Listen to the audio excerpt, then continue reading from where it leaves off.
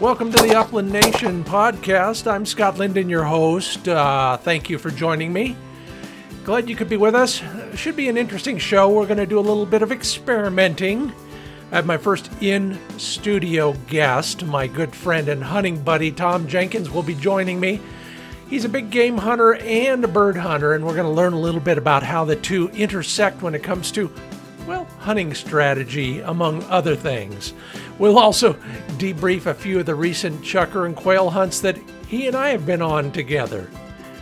Yeah, make some notes. Maybe you'll learn something from Tom or find something to laugh at from me. It's all coming up right here on the Upland Nation podcast, as well as a few other things that might interest you, including your colleagues' last hunts. I asked for some summaries and some, well, highlights, and I got some great ones to share with everybody.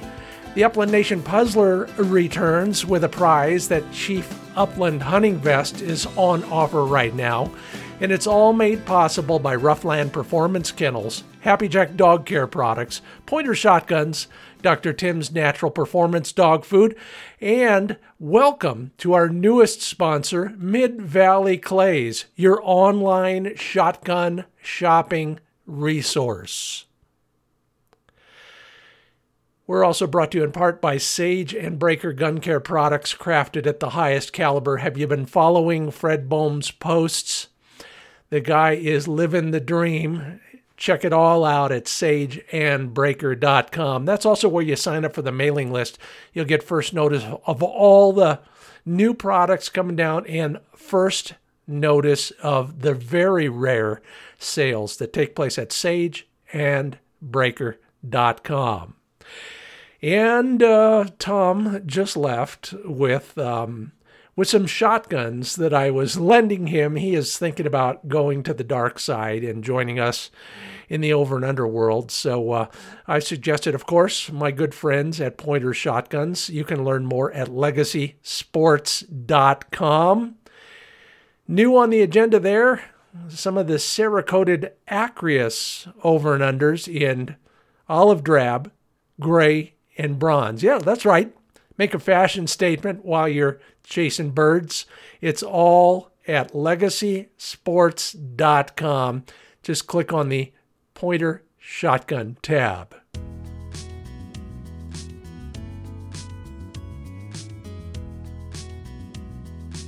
We're live. So everybody, this is a first for a lot of reasons. The first time I've actually had somebody in the room with me to do this, which is kind of fun in itself. Also, it's fun to have somebody who I hunt with periodically who's got some great stories and some advice as well for us. So welcome, Tom Jenkins, to the Upland Nation podcast. How you doing? I'm doing great. It's just great to be in the Upland studio here in Bend, Oregon. Yeah, here we are in Bend, Oregon, instead of some little town or worse, smaller. I'm not saying little towns are worse, yeah. But we are here in a real city, we've known each other for quite a while. In fact, our friend Rich just left, but the first time I met you brought Rich along. And just for background, why don't you tell us that story? Yeah, actually, I saw your show on YouTube or on the Outdoor Channel, and you had a little snippet in there. I can't remember which dog at this time because there's been so many. But neither can I. That looks like Central Oregon's backyard. So I did a message to you through Facebook and come to find out that we were sort of neighbors, that we lived in the same town. So we kind of reached out, had a beer, and found out we both had kind of wire hairs and some interest, and it kind of started from there. So, yeah, and since then we've hunted several times together. You've shown me some spots. I think I've reciprocated once or twice, maybe.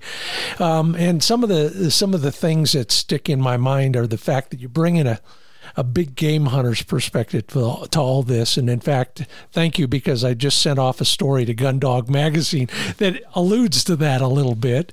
But how did you get started in the bird hunting world? So I have maybe a little typical, my grandfather. So I was raised in Central California, And I have an uncle that's 4 years younger than me, so my grandfather was actually young enough to be my dad. And my dad was actually not in the picture, so he would take me and my uncle up to our cousins who have 3,000 acres of private land in the San Joaquin Valley, and we would do the opener dove hunt and the opener pheasant hunt. And I got to walk at like 9 years old with my BB gun through the cotton rows, chasing pheasants and standing next to Grandpa shooting BBs at passing doves. Yeah. So that was kind of my start into the, quote, upland. No dogs involved at any time of this at that part. But, yeah, I was pretty much raised by Grandpa to have that love for the outdoors, fishing and hunting. And so I'm pretty fortunate. You are. You're lucky you had somebody doing that for you. I had a Boy Scout leader that got us involved in that. Everybody has somebody if they try a little bit. But you know, when you first mentioned this a long time ago, I was intrigued by the fact that in the Central Valley in California at that time, the pheasants were running around in the cotton fields. It was, so this, I'd hate to give my age here, but this is somewhere back in the late 60s, early 70s, and it was, I've not hunted South Dakota, but that's what it reminds me of, because we would drive those fields, and when we get to the end, it was just melee of birds. But it was sugar beets, it was cotton, it was alfalfa, fence rows, and now I don't know if you can find a bird in that same area anymore, because they've cleaned up they just don't have the habitat anymore for that. It's all of that and more. If anybody has the answer to that question, where did all the California pheasants go, please send me an email. I have a good buddy down there that has been hunting pheasants since he was probably 11 years old, and they've just vanished off the face of the earth down there. And nobody will give him an answer. I've talked to people all over the country about what's happening to California, and nobody will tell me the truth, if there is a truth. It's kind of sad. Well, on a lighter note, I was one place, you were another place this past week. Believe it or not, we both had cell phone service, which was remarkable in itself considering where you were and where I was. But you called me from a place, and I just want you to describe the general feeling of this place. Don't give anybody a latitude and longitude, but you were after chukars, and how did you get to that place and describe the place once you got there? Well, from Bend, every chukar hunts at least a 3-hour drive east if it's anything worth its salt. So let's just say I was about 3.5 hours east of Bend. Okay. That's as specific as we'll get. But I have a hunt in this area where it's about a 15-mile loop, and it's about 6.5 hours of hard walking on up and down and lots of typical chukar rocks and screet. But I think I counted, we got into about a dozen coveys of chukar in 6 hours. So, and we would have had a full bag if my shooting would have been a little bit more on par. But Ruby, my wire hair, is faithful to find birds for me. It's just whether or not I can. I kind of get the, you do the shot, and then she comes back and looks at me like waiting for that word, dead bird. Yeah. And if I don't say it, I kind of get the stare down like, what the heck? Yeah, I know that look. And if you are listening really carefully, you can hear Ruby in the background gnawing on Flick's chew toy. Oh, here she comes now. Hey, girl. Yeah. So Flick's going to be mad the next time he's in the office with me, but he'll get over it too, because he likes Ruby, and they hunt together pretty well after a couple minutes of grab ass, don't they? Yeah, they do. They do settle. They're good buddies. I've got some pretty good shots of them in the back seat, kind of zonked out on each other. So, yeah. They're pretty tight. Well, this is a chukar hunt designed for an elk hunter. It really is. That country up there is more vertical than it is horizontal. How did you get it? Yeah, where were you finding birds, and what were they doing? So right now it seems like the birds are, so the first part of the season was water. Now we've had some rain. It's scattered the birds. So they seem, here's the similarities in elk hunting with chukar hunting. The harder, steeper, deeper, farther away from a road, typically the more birds you're going to find. And it's the same with elk hunting. So when it gets later in the season, you're starting to look on your whatever you use, Onyx or whatever mapping program, and this is how I find elk. I look for the harder places to get into. The Scott knows we're going, 1,500 feet up there, and that's where the birds are going to be. And it's the same thing with elk. So that's kind of this spot in this area is I didn't see a shotgun shell from this season anywhere on this 6.5 hour hunt. So that says something right there. So I may have been the first person to see these birds this year. You know what's fascinating about all that, and I did it too down in that other place where I was when you called. I drove roads that I'd never had the nerve to drive this time of year because the weather was so good. Did you have any problems with moisture up there? I think we'd had rain a couple days before, so we kind of, and anything where we hunt chukars, if you get any bit of rain, the roads turn to slop. Yeah. And it gets a little sketchy. So, but we just had enough rain where I got the gumbo on the tires and made a mess of the truck, but I wasn't really worried about sliding off and luckily it was pretty flat road that went out to this area. Yeah. But it was mostly boot leather hunting. There wasn't a lot of, unless you have a side-by-side or a quad, there was a lot of roads I wouldn't even think about taking a truck. Yeah, I think I was on one of those down there. Well, so you got a pointing dog, and she's running big. What was the highlight of your hunt that time? So we had a... Actually, it wasn't that day. It was the next day. She got birdie on top of this little flat top ridge, and it was pretty rocky, rim rocky on both sides. And it was like, are the birds? I know they were there. Are they on the left side, or the north side, or the south side of this little peninsula? And so I'm just, follow the hunter with the long nose, as we say. And she kind of started heading over to the north side, and I got in position right there and poked my head over the rim rock, and the covey busted, and I managed to hit one, and it was probably 50 feet down the hill, and I saw it flopping, and I took my eye off her for a minute to look at it, maybe get another shot at another bird. And anyway, so the normal is after I shoot, she comes back and looks at me and gives me the look, right? So I finally got to say, dead bird, hunt him up, fetch it up. Anyway, she didn't see it go down, so I had to drop off the hill a ways to help her get lined out on it. And I got about to where I saw the bird drop, and I'm telling her, dead bird, dead bird. And she snooped around, and then she just kept going down the hill, out of sight. And I'm like, well, you never know.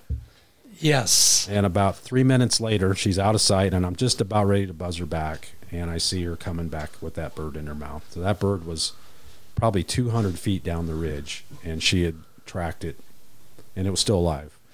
So it had run off. I guess my shooting wasn't as good as I'd hoped. I can echo that. I'm going to tell you about my chukar hunt that turned into a quail hunt because I was tired of those inclines. Everybody jokes about it, but it's true. If you have one leg that's longer than the other and you're walking in the right direction, chukar hunting is perfect for you. Yes. But I was seeing nothing up where I was, and I'm going to show you those spots so you can cross them off the list. But then I was talking with the granddaughter of the owner of one of the ranches that we both know out there.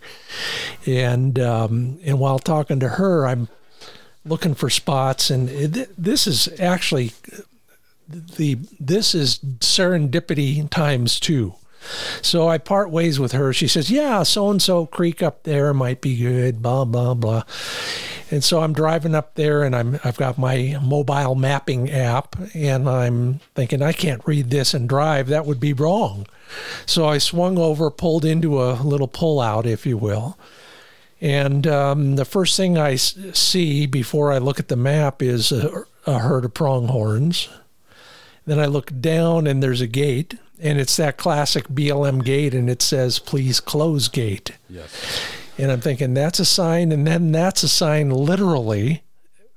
And then I look up, and there is a big green patch. And it winds down out of that canyon, and it just keeps meandering almost all the way down to the road. And I'm thinking, I've never been there. That might be worth a look. Because we've had, except for the last week or so, we've had drought conditions. And so if you can find moisture, you're probably going to be, a step ahead. I went up there and I hunted hard and had a good day that day on quail in a beautiful creek bottom that had everything that you would want. It had enough boulders. It had a lot of head-high sagebrush. It had cattails in the moist soil. It had willow trees. It even had a few junipers every once in a while. And it had one giant covey. Of course, the first time I saw it was when Flick was around the corner from me pointing it, and I was still 150 yards away. I had to duck and then shoot in self-defense when that covey got up. It sounded like a jet plane. So we hunted singles the rest of that afternoon, which was also wonderful. The next day, I did something I've not done for 2 years, and that's I went back to the same spot. And sure enough, that covey got up again, out of range. Flick pointed it again, out of range. And we chased singles. This time, instead of them all going downhill, they all went uphill. This is all just to explain that on the one decent shot I got, which I'll tell you about, Flick slams a point again around another rocky point. I see him on the map. I walk up the hill all the way. I'm looking still for him up there. And then the bird gets up because they're both 5 yards downhill from me in the cover. I take a wild shot at that bird. Thought I missed. We hunted the rest of the way. But the lesson in all of this, and we learned this, I learned this the day before you showed up at a place we went to last year. Circle around, come back through that spot, and sure enough, Flick's down there messing with something. I'm thinking he's eating something, and of course I don't need that. Then I look at it, and it looks just like the bird that got away.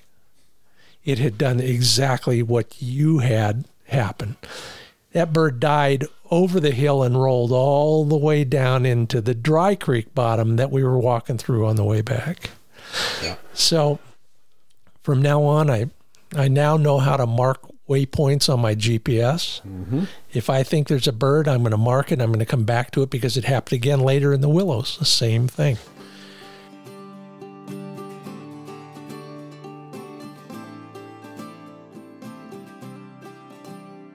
And we'll have more on that and other topics, including a few more lessons from each of us. Well, at least I hope they're lessons and of value to you coming up. But first, a few messages that pay the bills around here, including the newest opportunity for you to support the Upland Nation podcast. That's our Patreon page, patreon.com/Upland Nation.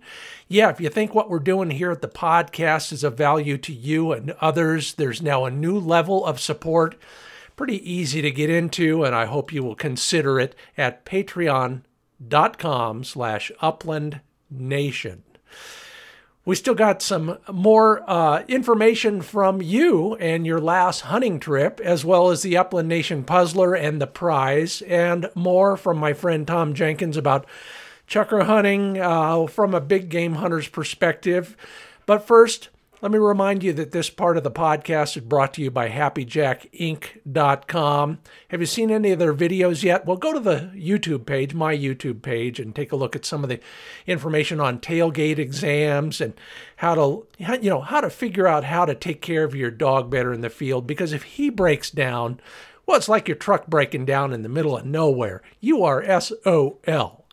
Instead, HappyJackInc.com is where you find all the products that will help you avoid a trip to the veterinarian in many cases, from seal and heal and insecticides of various sorts, flea and tick remedies, that sort of thing, plus pad coat. If your dog is working hard on rough terrain, pad coat is your go-to preventive.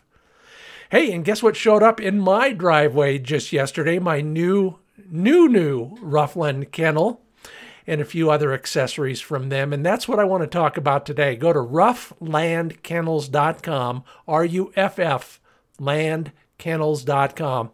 Take a look at all the accessories and useful products you can attach to, put on top of, set next to your Ruffland kennel. They were the originators of the single-piece roto-molded dog crate. Still the best, still the most convenient. I love all sorts of things about them, but in particular the fact that you can open the door from either direction so that if you're a righty or a lefty or depending on where your crate is, you can put that door so that it will open to your convenience. Learn more at rufflandkennels.com.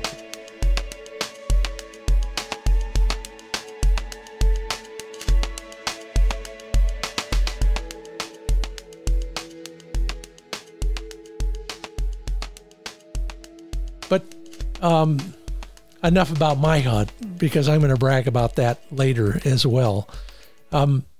You took me to a spot that I'd never been to. I'd driven by for 25 years because I fished a lake that no longer exists. How many people could say that? Yeah. Only in Oregon. Oh, yeah. The desert part of Oregon, by the way. Everybody, there's two sides. There's a left side, and it's that way as well. And then there's the dry side where we all live. Let's talk a little bit about that. How did you find that place? So here again, it comes back to I kind of like to find those out-of-the-way places. And I think like anything, like elk, you kind of learn the habitat they like, the same with chukars. So there's certain cues that you do for chukars. So you got to have water, got to have food, and obviously cheatgrass is part of that, but that's not as important always as what we make it out to be. And it seems to be steep, deep in rocks. Yeah. So and as far away from the road as you can get, the harder it is to get there. This one's not like that. Well, because you can drive right by it on a, so to speak, pretty good gravel road. Yep. But to look at it, it just doesn't look like it's going to have birds or water there. And I honestly don't know where the water is there, but there's water there somewhere. There, my guess, and I think I might have actually seen something that looked like a guzzler on the map, but I never confirmed that. I'll dig that out later tonight. But it's got some things that I one of the many other reasons I wouldn't hunt it normally is there's a lot of juniper trees up on that slope. There is up higher, yep. And only once before have I ever found birds that close to that many. It's a forest. The top of that ridge is a forest of junipers. Yeah. The birds were not in that, but you've seen them in there as well. I think they'll get pressured into that kind of habitat, but they don't normally like to live in that. And we don't normally hunt it because you can't shoot them when they flush, but I have jumped birds maybe a half a dozen times in some kind of a juniper situation. But never could get a shot because they're flying on. They always want to fly out the other side of the tree, right? Of course they do. It's just like everything else. They want something in between you and them. Yeah, if I want to go grouse hunting, I'll go. Yeah, exactly. Grouse, but not chukars. No, but it was fascinating. You could drive to the base of the slope. Yeah. But you got to be half crazy to walk from there. And but luckily others have pioneered that for you and me. Yeah. And you actually walked it once before, didn't you? Yeah. So my youngest son, Christian, and his buddy Justin he's got the bug bad. So he's got his own wire hair now. And Cade, I think Cade is 2 years old. And every weekend they're always out exploring new spots. So So I kind of found it, and now they've worked that area over pretty good. So but it's a young man's sport. It is. We're probably not really the demographic for most chukar hunters, but that's okay. We're still doing it, and that's what matters. Yep. And we are lucky that we have people like Christian who are out there doing all the heavy lifting for us on the scouting side. Yeah, we do that. But it is. I think I know how to do this now. If you're going down a grade, the sign on the highway will have 6% or 8% or something like that. This is about 50%, wasn't it?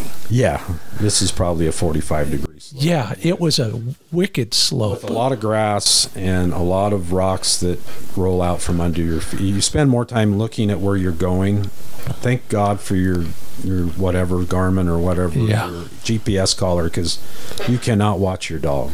You have to watch where you're going. No, and I'll tell you, that's a perfect example of why you want one of those. Yeah. I just wrote something about that. If you're going to buy a pointing dog, buy a GPS to go along with it. Yeah. They ought to be a package deal. But this one, it was in many ways classic. We didn't know where the water was, but there was probably some up that crack that we turned around at. But it was a wicked slope. I mean, a wicked steep slope, and pretty much straight up. It's not like you could go back and forth, or there no trail. There's nothing like that. It was just pretty much straight up.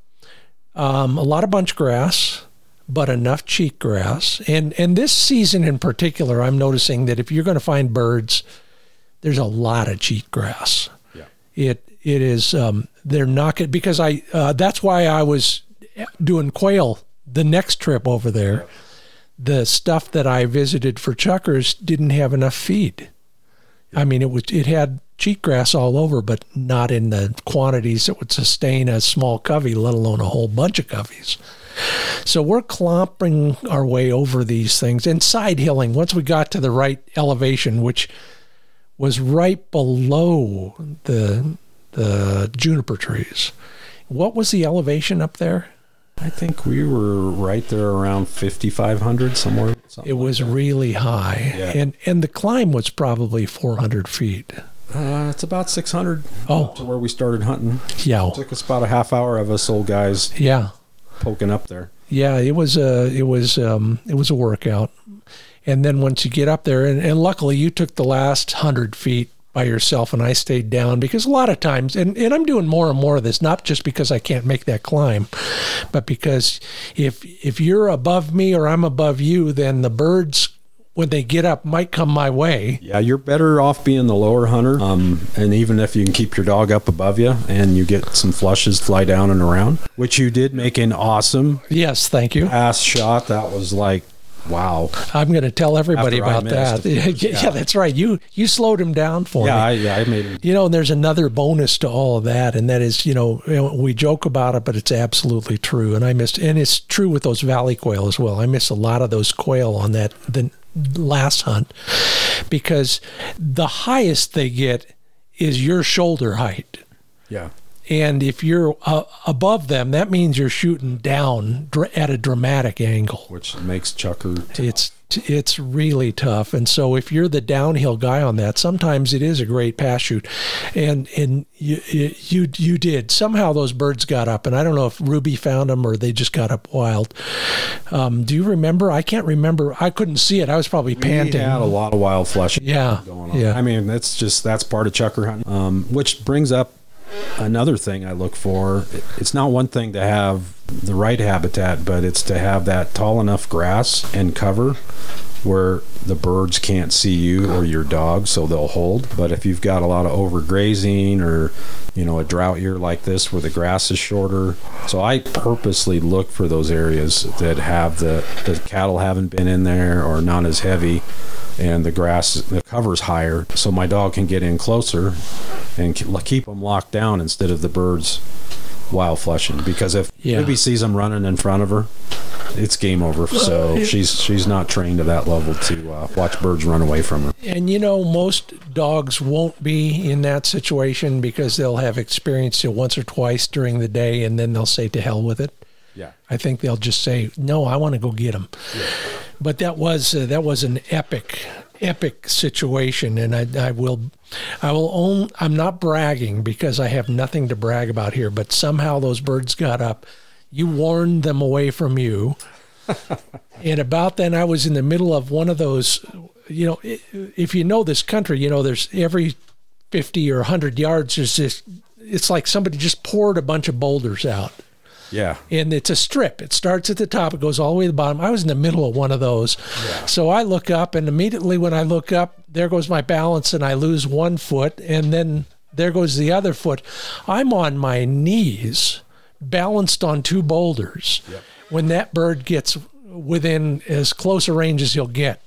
I shoot it like I'm on Downton Abbey, and it's a driven pheasant. Yep.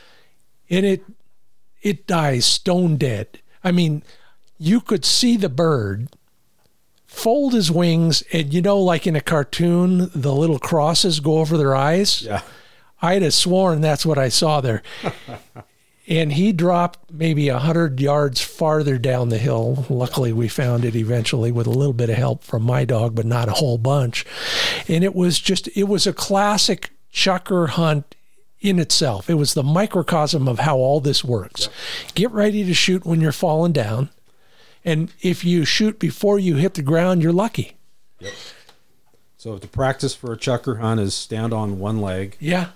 On a bowling ball on one leg. Yep. And then get a couple shots off. Absolutely. You know, the other thing I just wrote about was stealth, and I want to talk about another day in another spot. When you go down that place and you turn east, and then you go past David's Ranch, and you keep going. You remember that morning there? Yep. Again, another steep slope, not near as steep and not near as high. But we were doing the same thing, and coincidentally, you were at the top again, walking. Yeah, and I appreciate it. By the way, my feet appreciate my knees. See, I got worse knees than you, so I can get away with it. But you know, I wrote about stealth recently, and this is a perfect example. We're going. And Flick hits a point, and it was helpful to me in a lot of ways. Number one, I could see him. And number two, the cover was pretty good, so he's pointing uphill. His tail's quivering a little bit, and he's looking over like this to me, trying to catch me out of the corner of his eye. And so I see all this, but you're up there another 100 feet and 25 or 30 yards before that covey, but you're at that covey level. Yeah. And you're watching her, your dog, and not looking at me. And for once in my life, I didn't yell and scream or anything, and it was just by sheer default. But I knew better than to do anything worse than that, too. And eventually you got to about where those birds were, and I don't know if she pushed them up, or I think they saw me actually. Probably, yeah. So they got up in the air, and again, one shot, but it really wasn't one shot. And who out there hasn't pulled the trigger and looked at their partner and said, "Good shot," not realizing you both pulled the trigger at the very same moment. Yeah, 15 birds, and we both picked. We picked the same dang bird, and luckily it went down hard. Yeah. But if I had yelled at you before you got close enough, those birds wouldn't have been there.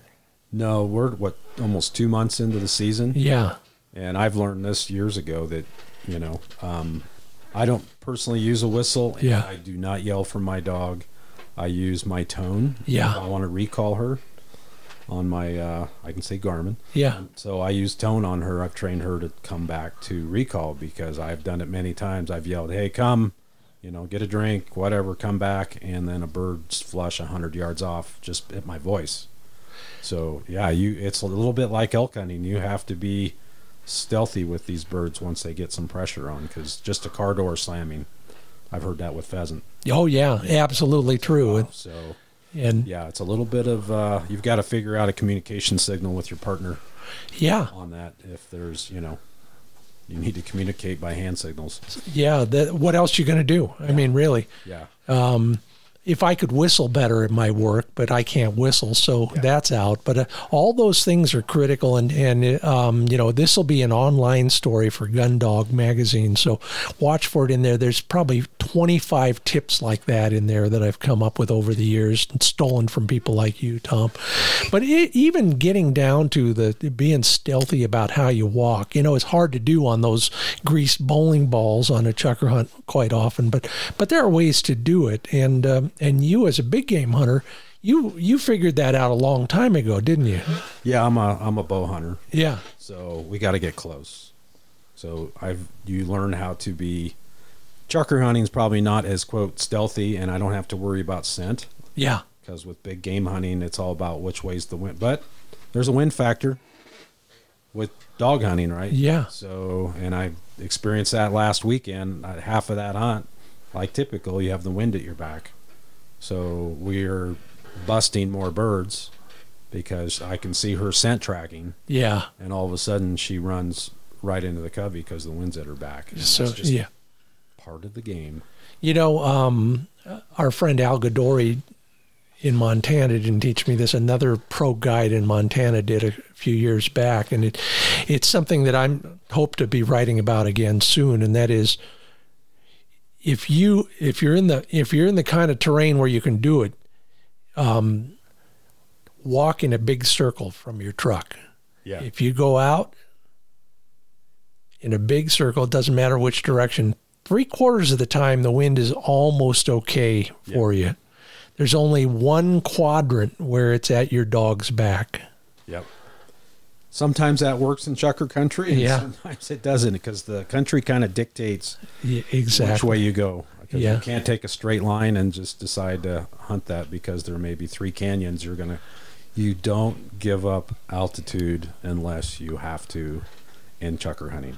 Yeah, and I think we'll close on that one, because the last spot we found birds, we were sitting there admiring the view. We sat down on a couple rocks in that last canyon there as we were turning around from that place above the former lake. And right before we'd done that, Flick had been about 90 yards below me on point. And I looked at that and I thought I might be able to get there in time. But of course not. I did not want to go all the way down there and then come all the way back up, but he made it easy on me because the birds flew wild anyway. Yeah, and that's a problem sometimes when they get too far out there, even though they're going to hold for a while. What took her 60 seconds to get there takes us 5 minutes. And that's if it's downhill. Just chukar country, period. Yeah. You just cannot move fast or you're going to get hurt. What I'm going to do more often, if I can remember it, is if we're getting to the spot, we've been struggling up the hill, sweating and panting and dealing, 2 hands and 2 legs trying to get up over this stuff. That's fine until we get close enough to the spot where we think those birds really are. I'm going to keep my dog at heel if I can. Yeah, and I kind of do that with her when we're in a spot I know there's birds.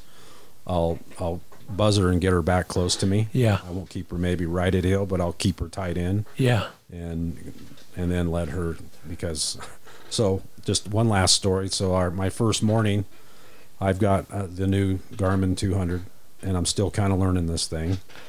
And I was about ready the first 2 hours to throw it off of the ridge. Oh, yeah. Because I'm watching my dog and it's saying she's 100 yards behind me and she's 100 yards in front of me. And I'm like, what is going on? And I've reset it 3 times. I did the compass, homed the compass out, and I could not figure out. So finally we stopped for lunch, and I put my glasses on and started going through the settings on this thing. And I have it set, I think 2.5 seconds is the fastest you can communicate back and forth. And that's what I keep it on. And I saw 2.5 without my glasses, but I didn't see it said 2.5 minutes. So it was only updating every 2.5 minutes. So she was in a different position in 2.5 minutes, but she went on point. And I'm walking 180 degrees in the wrong direction from where she's at, and she's 200 yards away, and I'm going in the wrong direction.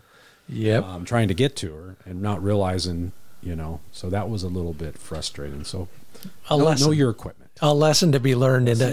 Man, 2.5 minutes on a bird hunt is a lifetime. Yeah, but and don't throw $1,000 handheld over a cliff. So in fact, did stop me from doing that. And you did say, and I learned that the hard way by not calibrating the compass in that thing. That's what. Yeah, I was not sure what was going on, but something new that day. And just FYI, you don't have to be outside to calibrate that compass. Oh, really? It's all internal.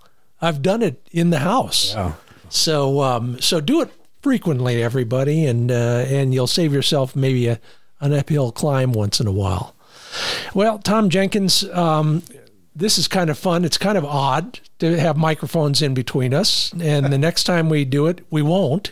Yeah. We'll have a couple beers and a table probably instead. But in the meanwhile, it's fun to talk to you about hunts that I haven't been on with you and then hunts that I have been on with you. So thanks for being part of the Upland Nation podcast. Good. We got another one coming up next month, a new one for you. Oh, yeah, that's right. Snakeland. Yeah, that's what we can tell everyone. We're looking at the Snake River, and that's about as close as you'll get to it. Well, they call it hell for a reason. Yeah, that's right. Well, until then, and I'll see you between now. Yeah. Then. Yep. So, sounds good, Scott. Thanks a lot. All right.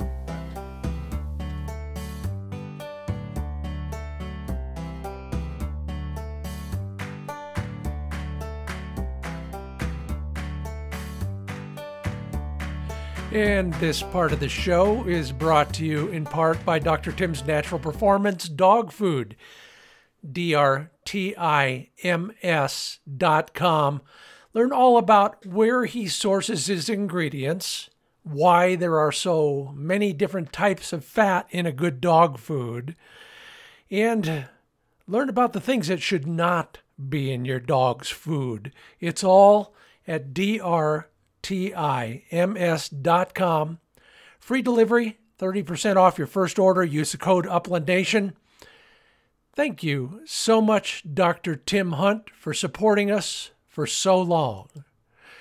Now, I mentioned earlier that Tom had been borrowing one of my guns, trying to figure out what he needs to use next.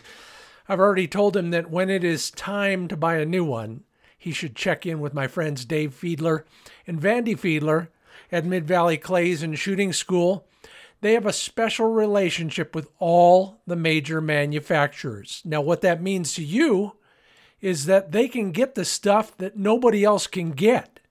If you're searching for a hard-to-find shotgun, go to midvalleyclays.com, take a look at what they have, call Dave. He'll personally walk you through the shopping process and ensure that you're getting the right gun for you.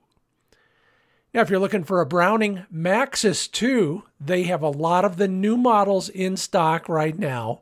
Learn all about it from a guy who competes at the highest levels of sporting clay shooting. Visit Dave Fiedler at midvalleyclays.com.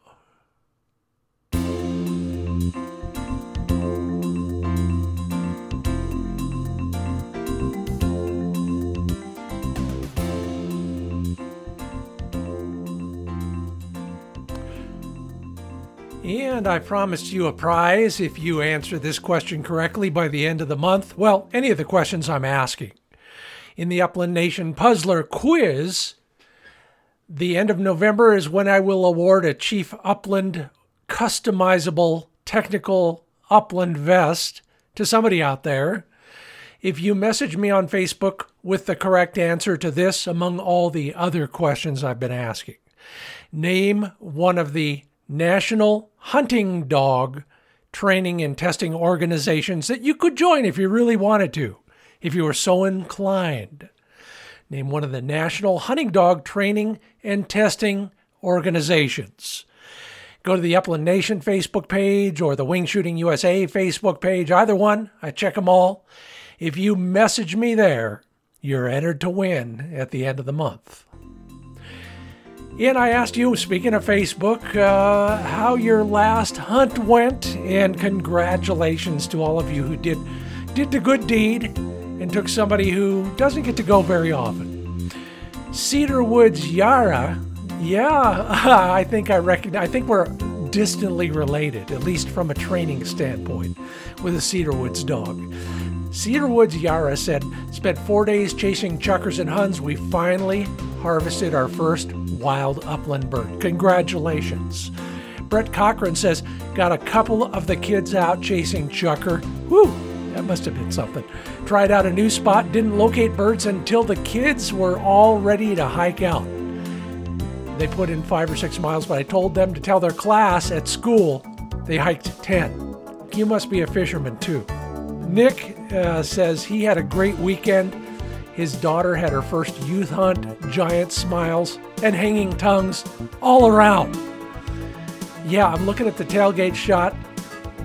2 good-looking short hairs and some harvested chukars. Way to go, everybody in the Spurlock household. Keep up the good work. Good job, everybody. Now, finally, Dan Linson probably has the best answer to how'd your weekend go. He said, wasn't long enough. Yeah, I know the feeling. I feel your pain. Maybe everybody else does too. Thanks a lot, Dan, for your editorial comment. Sure appreciate it. That part of the show is brought to you by FindBirdHuntingSpots.com. New material every week to help you find places to hunt, train, and care for your dog. This week, I talk about the golden moment for giving commands and corrections and praise. If you want to know what I'm talking about, go to FindBirdHuntingSpots.com. And on that note, I will thank you for listening. Thank you, Tom Jenkins, for being my guest here in the studio, as well as on several hunting trips every season. Sure appreciate your insights and your friendship. Yeah, and everybody who listens. Listen, it wouldn't be a podcast without you, so please tell your friends, leave a 5-star review if you are so inclined, wherever you subscribe to your podcast. Thank you if you are a Patreon patron. Yeah, every little bit helps, and I appreciate that support as well. Until I talk with you next time here at the Upland Nation Podcast, I'm Scott Linden. I'll see you in the field.